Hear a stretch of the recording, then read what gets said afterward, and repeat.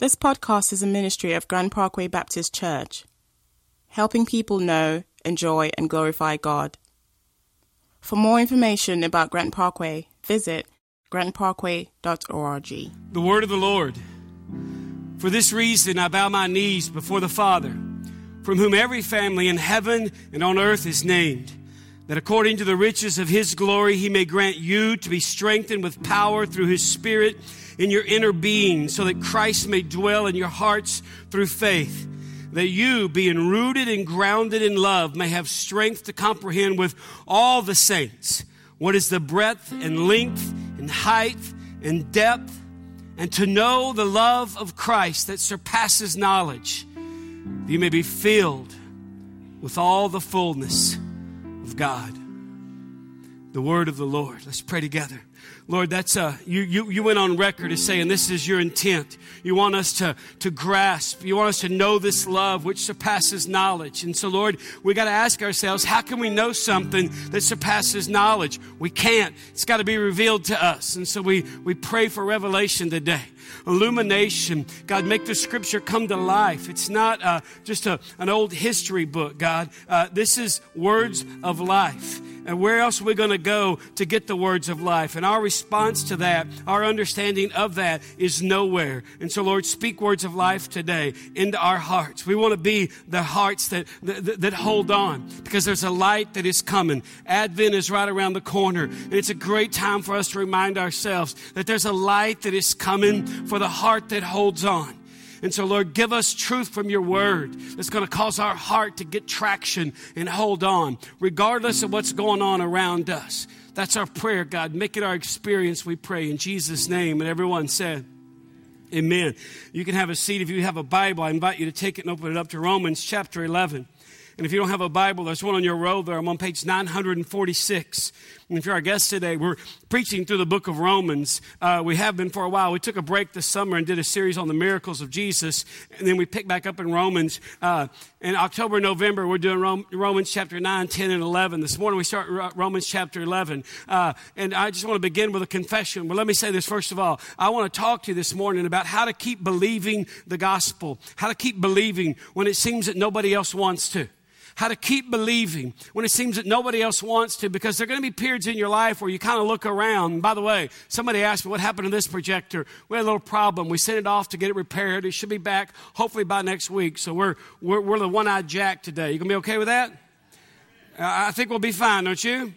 All right.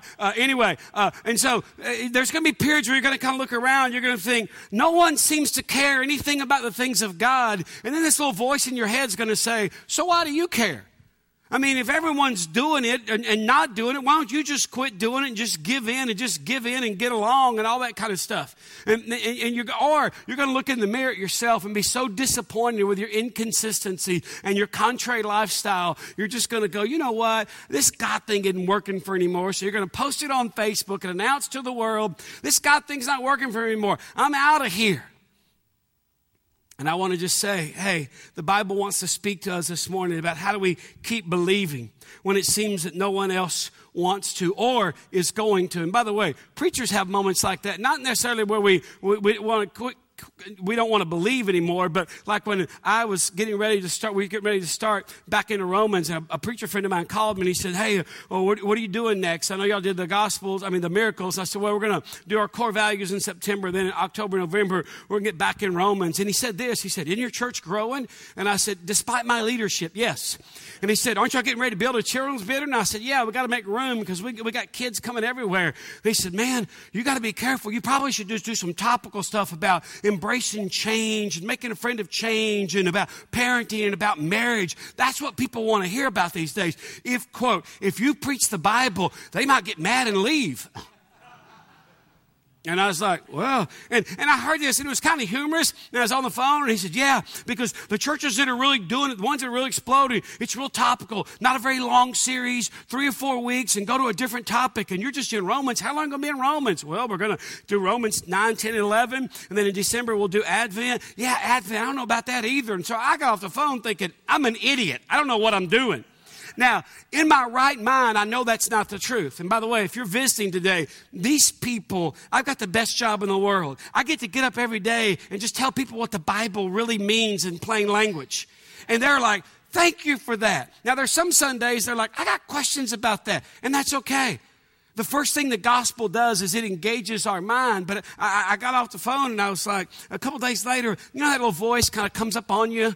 And that little voice kind of come up and said, hey, you don't want to get too crazy about this whole Bible thing. It could be you and 10 people in the room. Yeah. And then one of the moms dropped by. This is probably 3 weeks ago.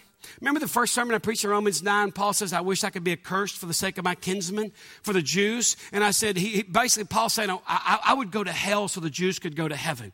And I said, who would you go to hell? Who do you care about so much you'd go to hell for? His mom walked in with a copy of a letter she's found on her son's desk in his room. He's 7. And he wrote this to one of his little buddies. Bo, this is for you. When I die, you will always mean something to me. I will go to hell for you to go to heaven. Love, Sam. And she just dropped there on my desk and she said, by the way, I just want you to know they're listening. He's 7. And what she doesn't know is when she left, I put my shade up on my window, my door, which means I'm studying, don't disturb. I wasn't studying. I was on the desk just going to the ugly cry.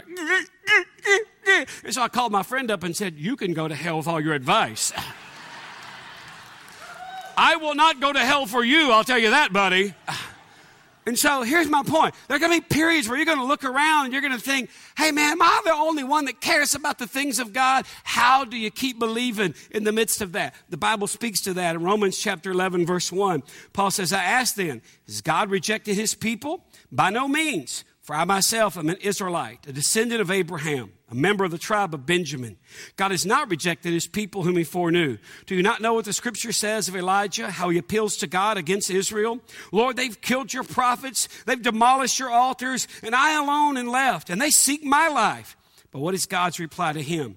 I've kept for myself 7,000 men who have not bowed the knee to Baal. So too at the present time there's a remnant chosen by grace. But if it is by grace, it is no longer on the basis of works. Otherwise, grace would no longer be grace. What then? Israel failed to obtain what it was seeking. The elect obtained it, but the rest were hardened. As it is written, God gave them a spirit of stupor, eyes that would not see, and ears that would not hear, down to this very day. As David says, let their table become a snare and a trap, a stumbling block and a retribution for them. Let their eyes be darkened so that they cannot see, and bend their backs forever. You ever been so mad at somebody, you had those thoughts about them? You're kind of like, well, yeah, just yesterday, my husband. That's in the Bible. And David's saying, hey, God, these are the way I feel about my enemies, and I'm assuming you feel that way about people that don't agree with you, right? Not so fast. To quote that great theologian Lee Corso from College Game Day, not so fast, my friend. Not so fast. We'll get to that in just a minute. How do you keep believing when it seems nobody else wants to? 4 things the text says. Number 1, remember your story. Remember your story. Look in verse 1 of Romans 11. Paul says, I asked him, has God rejected his people? Has God given up on the Jews? Has God got so put out with him? He's just like, I don't want to hear from you anymore. Paul says with an exclamation point, by no means. And the first evidence that he cites, he says, for I myself am an Israelite, a descendant of Abraham, a member of the tribe of Benjamin. Now, by the way, let me say this. Sometimes the most credible piece of evidence for the reality and the existence of God that anybody is going to ever know is your life. And don't let that put pressure on you. But let me say it again. Sometimes the Bible's true, God's real, the church is real. And sometimes we all work with people, or you're friends with people, and like, oh, churches, all they will do is want money. Church is full of hypocrites. Religion is the cause of all the problems in the world. Blah, blah, blah, blah, blah, blah, blah. The Bible was written by men. It's flawed. How can we know that it's really true? You got the Quran. You got all these other things. I mean, can anybody be right? No one is all right, blah, blah. And that, to that person, your life and my life, your story is the most tangible, credible testimony to the reality of God that they'll ever know. And Paul says, hey, has God given up on his people? And he says, no. How do I know? Because I know my own story. He says 3 things. Number 1, I'm an Israelite. I'm a Jew. Hey, if God's given up on his people, I wouldn't be a Christ follower. I wouldn't believe in God. Secondly, he says, I'm a descendant of Abraham. If you've been here for this series, you understand that the Jews, the way they get out of every religious conversation is they say, we have Abraham as our father. Bam! Wink! Conversation over. It's like when someone starts in on you with a religious conversation, you're like, I'm Catholic, or I'm Baptist, or whatever. That's what they would say. We have Abraham as our father. See ya. Paul said, I have Abraham as my father. And then he says this thing that doesn't make any sense. He says, and I'm a member of the tribe of Benjamin. You say, what? Can you imagine? Let me ask it this way, because sometimes we hear things like that, and it's like, that's so, who would say that? Paul would. How many of you in this room have ever been to a club before in your life? Can I see your hand? Club, like not a country club, like a club where music plays and that kind of stuff. Hold your hand up. Yeah, put your hand down. And at this club you went to where they serving adult beverages, hold your hand up. Not that you were partaking, they were just serving. I know you're all bad. Hold your hand up, you whiskey drinkers. That's how you get white people on the dance floor. You got to have some. And so you go to a club and your friends are all like, hey, why don't you ask that girl, man? She's kind of checking you out. And you go over and you go, you want to dance? And you get on the dance floor and you're doing your. By the way, if you don't move your feet, it's not dancing, okay? And you're like. And everyone, and she starts talking to you on the dance floor because she thinks you can hear, and you're screaming, what's your name? And she's telling you, and Paul is introduced. He says, I'm an Israelite. I'm a descendant of Abraham. And then he says, and I'm a member of the tribe of Benjamin. And the thing just like, the music stops. Somebody scratches her. Like, what are you talking about? Why does he say that? 3 simple reasons why Paul says that. You don't have to write these down. Let me just give them to you because, by the way, there's a reason the Bible says what it says. And the Bible speaks of this amazing peace and loud authority. It says, I'm a member of the tribe of Benjamin. Why? Benjamin, what does that mean? Benjamin was the only son of Jacob. Remember, there were 12 tribes, and they were the sons of Jacob. Benjamin was the only son of Jacob that was born in Israel. Second reason this matters. So you got to figure out what matters to the people you're talking to. Otherwise, you're just some religious goofball. It's called cultural contextualization. Bam! Write that down and we'll stand for the benediction right now. What'd you talk about at church? Oh, we talked about cultural contextualization. Memo to self, our pastor's a moron.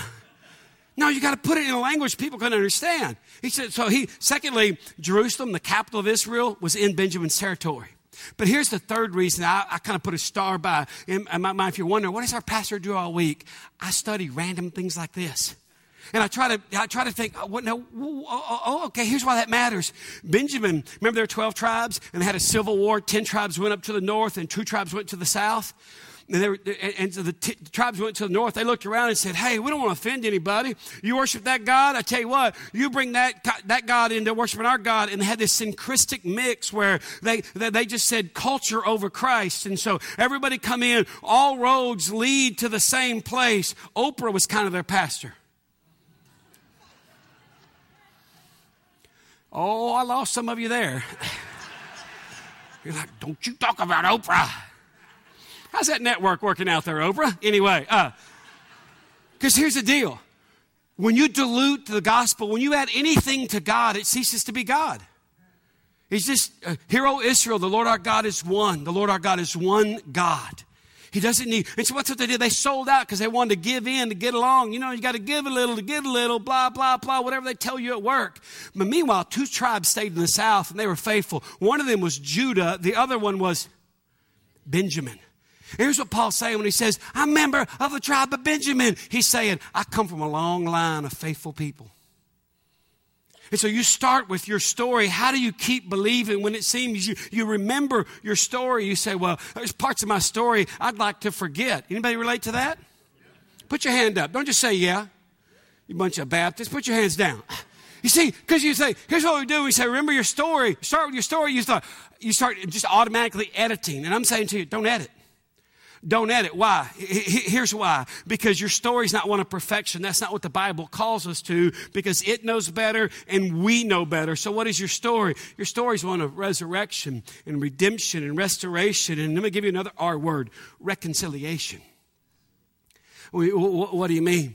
The Bible says in 2 Corinthians chapter 5, Paul says, hey, and God was reconciling the world to himself. And then once he's reconciled us, once he's wooed us and won us, once he said, Red Rover, let Danny come over. And he's reconciled Danny to himself. The Bible says that he's committed to us the ministry of reconciliation. That's not a word we use a lot. And so the Bible kind of makes it even more clear and says he's committed to us the ministry of reconciliation. And then he says, it's as if God is making his appeal through us. What does that mean? That means that this week that God is saying something to all your coworkers through your life. You better get ready for that. You can't just invite them to church and go, you need to hear my pastor. He talks about going to the club. I only go because my wife likes to go. What am I saying? I'm saying your story has two parts to it. My story has two parts to it. The first one is reconciliation. The second one is comfort, because in that same book in the Bible, 2 Corinthians, chapter 5, where he says, hey, it's as if God is making his appeal through you. Back in chapter 1, he says that, hey, we comfort others. You ever get in situations with people and a spiritual conversation starts off or a religious conversation and you think, I don't know what to say. You don't need to know a bunch of things about the Bible. Remember your story. What do you mean? Because Paul says in 2 Corinthians 1, he says, we comfort others with the comfort we ourselves have received from God.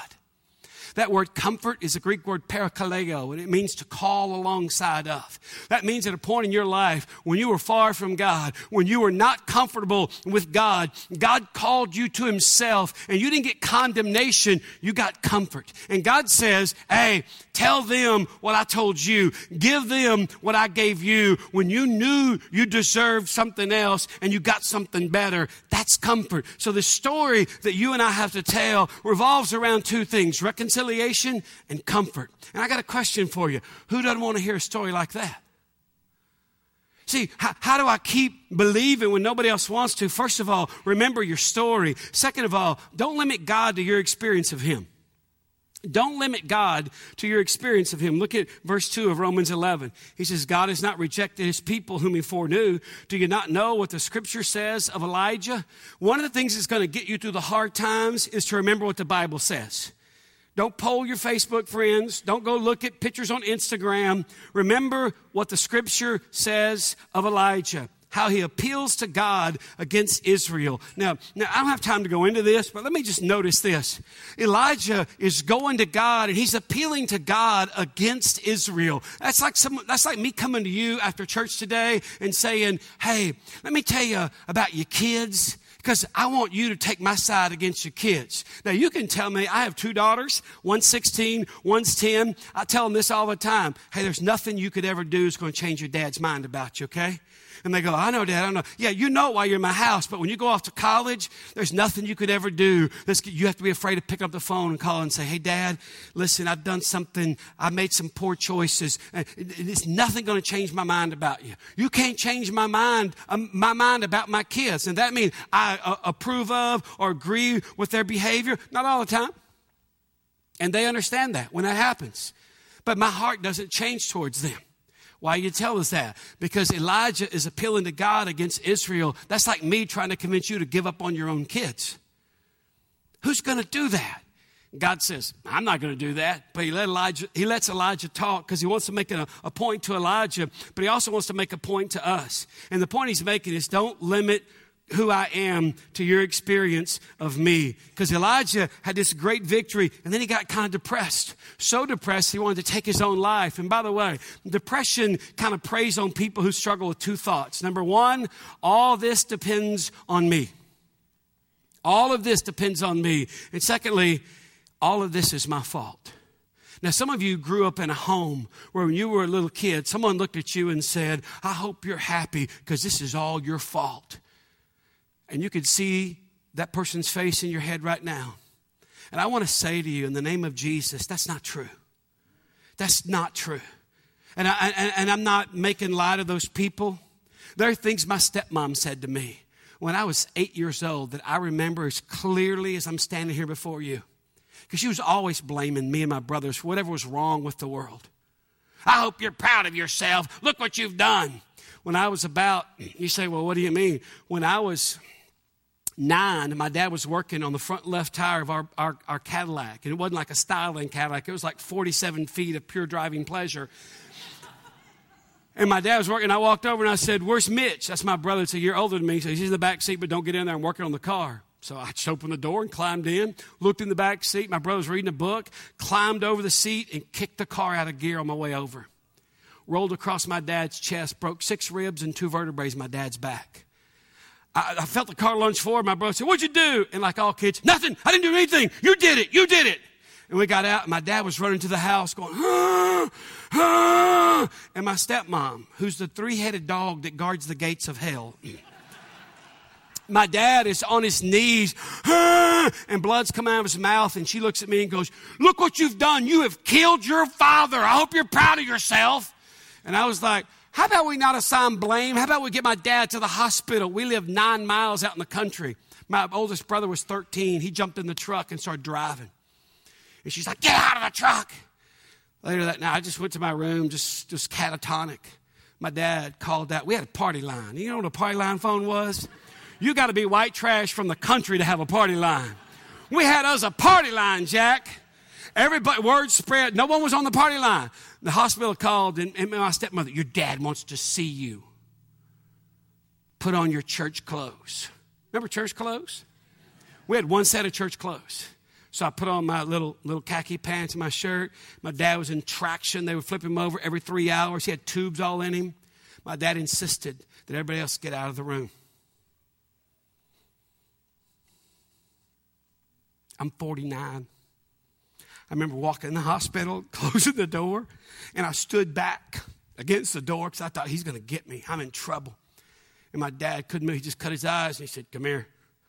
And I got a little closer like that, and he said, "Keep coming." And he said, "Come all the way over here." And he couldn't move his arms, and he said, "Lay your head down on my chest." I lost it. I just thought, I'm going to take my beating, because I heard my stepmom, I saw her going, "You've killed your father." And he said, "I want you to know this is an accident, and I love you. I'm not mad at you." That was so refreshing to me. I climbed up onto my dad and just laid out on top of him. The nurse came in and said, "Son, what are you doing to that man?" "I'm breathing life into him, ma'am. I'll be done in just a minute." Because see, depression takes hold in people when you think, this all depends on me. I got to be the superhero, or it's all my fault. And the Bible says neither one of those is true. Elijah's problem is that he knew more about what people were doing. God, they've torn down the altars. Then he knew about what God was doing. So what does God do? God reminds him of 3 things. Let me just list them briefly. Number 1, he gives Elijah a fresh vision of himself. He's not in the wind. He's not in the earthquake. He's not in the fire. Remember when Paul read earlier from 1 Kings 19? That's the situation Paul's talking about. He says, remember when it was really bleak and Elijah thought, I'm the only one left? God said, hey, you don't need to get me slotted and think I'm one way all the time. I'm not in the earthquake. I'm not in the wind. I'm not in the fire. I'm in the still small voice. That's who I am. You can't pin me down to being one thing. I'm God, but I express myself in many splendored ways. The second thing he does is he gives him insight into what he's going to do.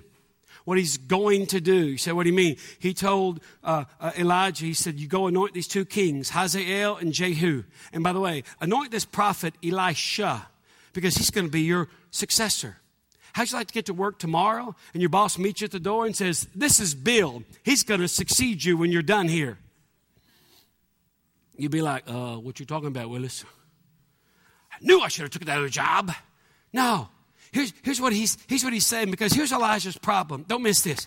Elijah wanted God to do what Elijah would do if he were God. And we're the same way. We don't get our way and we think, hey, God, let me tell you something. If I was up there running, if I had my finger on a button, I would be putting a beat down on some fools. Here's what I'd be doing. And God just smiles. You ain't God. And I know some days you think you want to be, but no, you don't. He says, hey, let me just give you a little insight on what I'm going to do. You go anoint this king, Hazael, and Jehu, and Elisha. And by the way, read your Old Testament history. Those 3 men formed a triumvirate that brought renewal and redemption to Israel. What are you saying? Here's what I'm saying. More importantly, here's what God's saying. God's saying to Elijah, hey, when you're dead and gone, not only am I going to know what to do, I'm going to be doing it. You're not as central to this process as you think. Now you think, well, let me tell you who struggles with that more than anybody. People in ministry. I used to be a youth pastor. And when I left my church to go on the road and start speaking full time, they had a little reception with a little money tree. It's more like a little money shrub. Never seen so many $1 bills in my whole life. We appreciate your service. Really? Okay. And we had cake. And kids were crying. Oh, what are we going to do? Hey, don't kid yourself. That felt good. My flesh was eating that up. But of course, outwardly I was saying, oh, you'll be fine. You'll be fine. Inwardly I'm thinking, this place is going to hell in a handbasket the minute I drive off the parking lot. And then one of my kids walked over to me, Chris Legg. I'll never forget him. Redhead sucker. Stuck his hand out and said, hey, by the way, we'll be fine without you. And my thought, I'm not making it. My thought was, what is your problem? No, he didn't have the problem. I had the problem. Because I was like Elijah. Lord, I'm the only one that's doing this. I mean, I tell you what, Lord. I mean, all these other people are compromising and selling out. But I'm your man, God. You can count on me.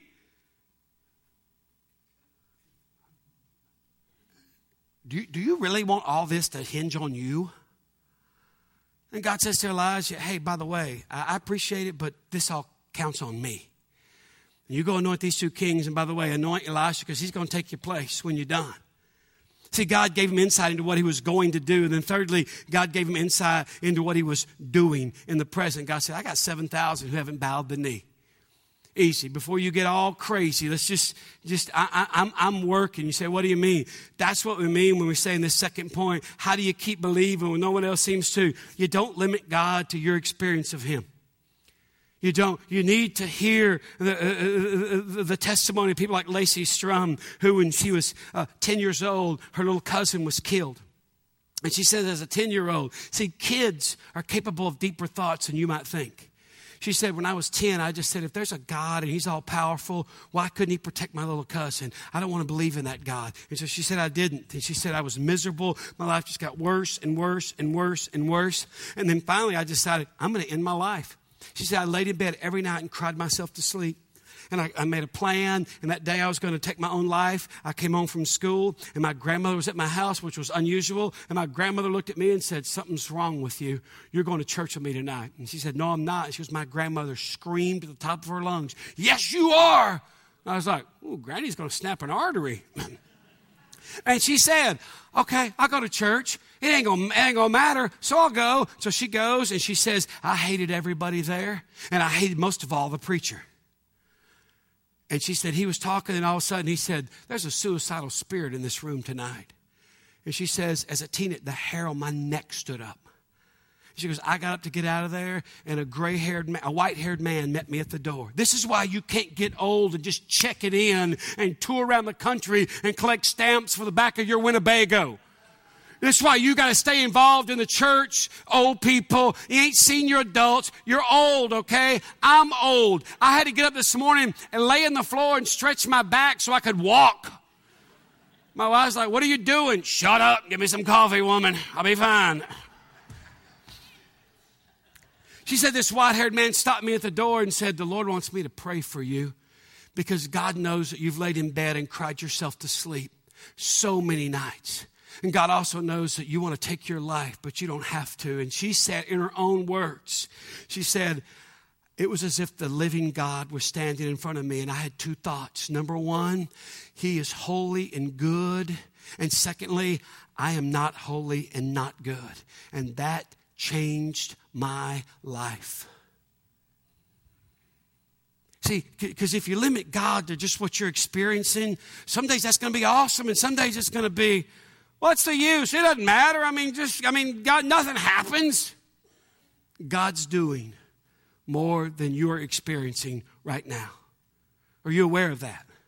He's doing more than we can experience right now. Matter of fact, in the Bible, he says, I can do more than you can ask or even imagine. Third thing, how do you keep believing? Thirdly, you let grace be grace. You still with me? Look at verse 5.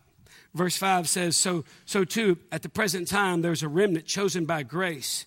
But if it is by grace, it is no longer on the basis of works. Otherwise, grace would no longer be grace. I just want to say three things about letting grace be grace. You don't have to write this down. You can if you want to. But let me just say this, because there's a part of our human nature that kind of says, hey, God didn't choose me. I chose him. I made up my mind. And I'm just saying, you don't want that to be the gospel. It's not the gospel. The gospel is that you and I were dead in our sins, incapable of doing anything. And God, who's rich in mercy, made us alive. He regenerated your heart. He resurrected you. And when he changed your heart, you kind of could, then you could repent, and then you could confess faith in Christ. And Paul says, hey, let grace be grace. Here's why. Three things just to think about. If you're our guest today, we love to not just preach the Bible, but to think about it. Not because we want to be egg-headed, but because we want to be men and women of the truth. Three things to help us grasp the truth. Number one, when you refuse to let grace be grace, you actually make it harder for people to come to faith in Christ. I know you think you're helping them, and you're like, oh, no. All you got to do is blah, blah, blah, blah, blah. Well, here's the deal. They know themselves better than you know them. And so when you say, all you got to do, they think, hey, man, you got no idea how screwed up I am. Anything that depends on me, I can't trust. And so I know you think you're helping, but you're actually hurting because you're misrepresenting the gospel. You obligate people to this works-based salvation. Let grace be grace. A second thing to think about under that is this. The principle of works nullifies grace because it establishes a human claim upon God. The principle of works nullifies grace because it gives us a human claim. It gives us something to say, well, God chose me because of this. Let me just confess something to you I've confessed many times. I, your pastor, am by nature so sinful and screwed up that the only way I could know God is for Jesus to die for me. Secondly, God is so good and gracious that Jesus was glad to die for me. And the gospel is me having more faith in what Jesus has done on the cross in my place than I have confidence in what I can do by reading the Bible and try to keep the rules. Because I can't keep the rules. If you think you can keep the rules, I got two words for you. Good luck. Third thing, he says that let's grace be grace is this. If God's election were based on human beings, on what human beings do, his freedom would be violated and he would no longer be acting in grace. Now that sounds all heady now. Let me just kind of break this down a little bit. Said differently, it would no longer be according to grace because it would be according to works, which begs the question, which breaks it down a little bit further. Do you really want God relating to you on the basis of what you've actually done? You say, well, what do you mean? This is what I mean when I say the first thing the gospel does is it makes us think. If you say, I want to take credit for somehow choosing God, and I want credit for that. Well, if you take credit for that, then you've got to take responsibility for all your other works. And beloved, you don't want that. I mean, I don't want that. That's why Paul says, hey, by the remnant was chosen by grace, and the remainder, all these other Jews that are going to come, they're going to come by grace as well. Just like you and I came. And by the way, people in our city need to know about grace. Had a conversation just this week with a guy. And by the way, there's people in Sugar Land right here that believe things about God that aren't right. I was like, hey, tell me your spiritual history. I didn't really go to church much. I mean, I went to a fifth quarter when I was in high school, and the preacher was like screaming and rah, rah, and all my buddies went forward. He looked out there and said, all you out there that don't believe in God, you're going to bust hell wide open. He said, everybody in the room went, amen. And he slammed his Bible and walked off. And he said, I walked out there and thought, well, if I'm going to bust hell wide open, I'm going to have a good time in the meantime. And I said, so that's how you lived? He goes, pretty much. And I said, you know that's not the message of the Bible. I mean, people that don't know Christ, they do go to hell. But it's not like God's up there kind of going, ooh, ha, ha, ha, ha. And he said, I just never went back. I have lived with a limited amount of information. And so far, it's worked for me. And I said, if there was more information, would you be open to hearing it? I don't go around hijacking conversations. I didn't pull a tract out of my pocket and say, have you come to the point in your life you know for sure if you died right now? I just said if there was more information. He goes, like, what do you mean? If there was more that was true about God. We'll get back to that in just a minute. You see, fourth thing Paul says is, how do I keep believing when it seems nobody else wants to? Simply this, don't conform God to your image. Look at verse 7. What then? Israel failed to obtain what it was seeking. The elect obtained it, but the rest were hardened. As it is written, God gave them a spirit of stupor, eyes that could not see and ears that could not hear, down to this very day. By the way, that's a compilation of two passages, one in Deuteronomy and one in Jeremiah. Where people said, hey, I don't want to hear and I don't want to see. And God says, okay, you want to be that way? I'll let you be that way. But David, in verse 9, he says, and David says, that he quotes Psalm 69, which is an imprecatory psalm. That's a word you want to use this week at work, imprecatory. Your friends will be like, what? How was your weekend? Oh, man, it was an imprecatory weekend. I mean, don't talk to Bill in accounting. He had an imprecatory weekend.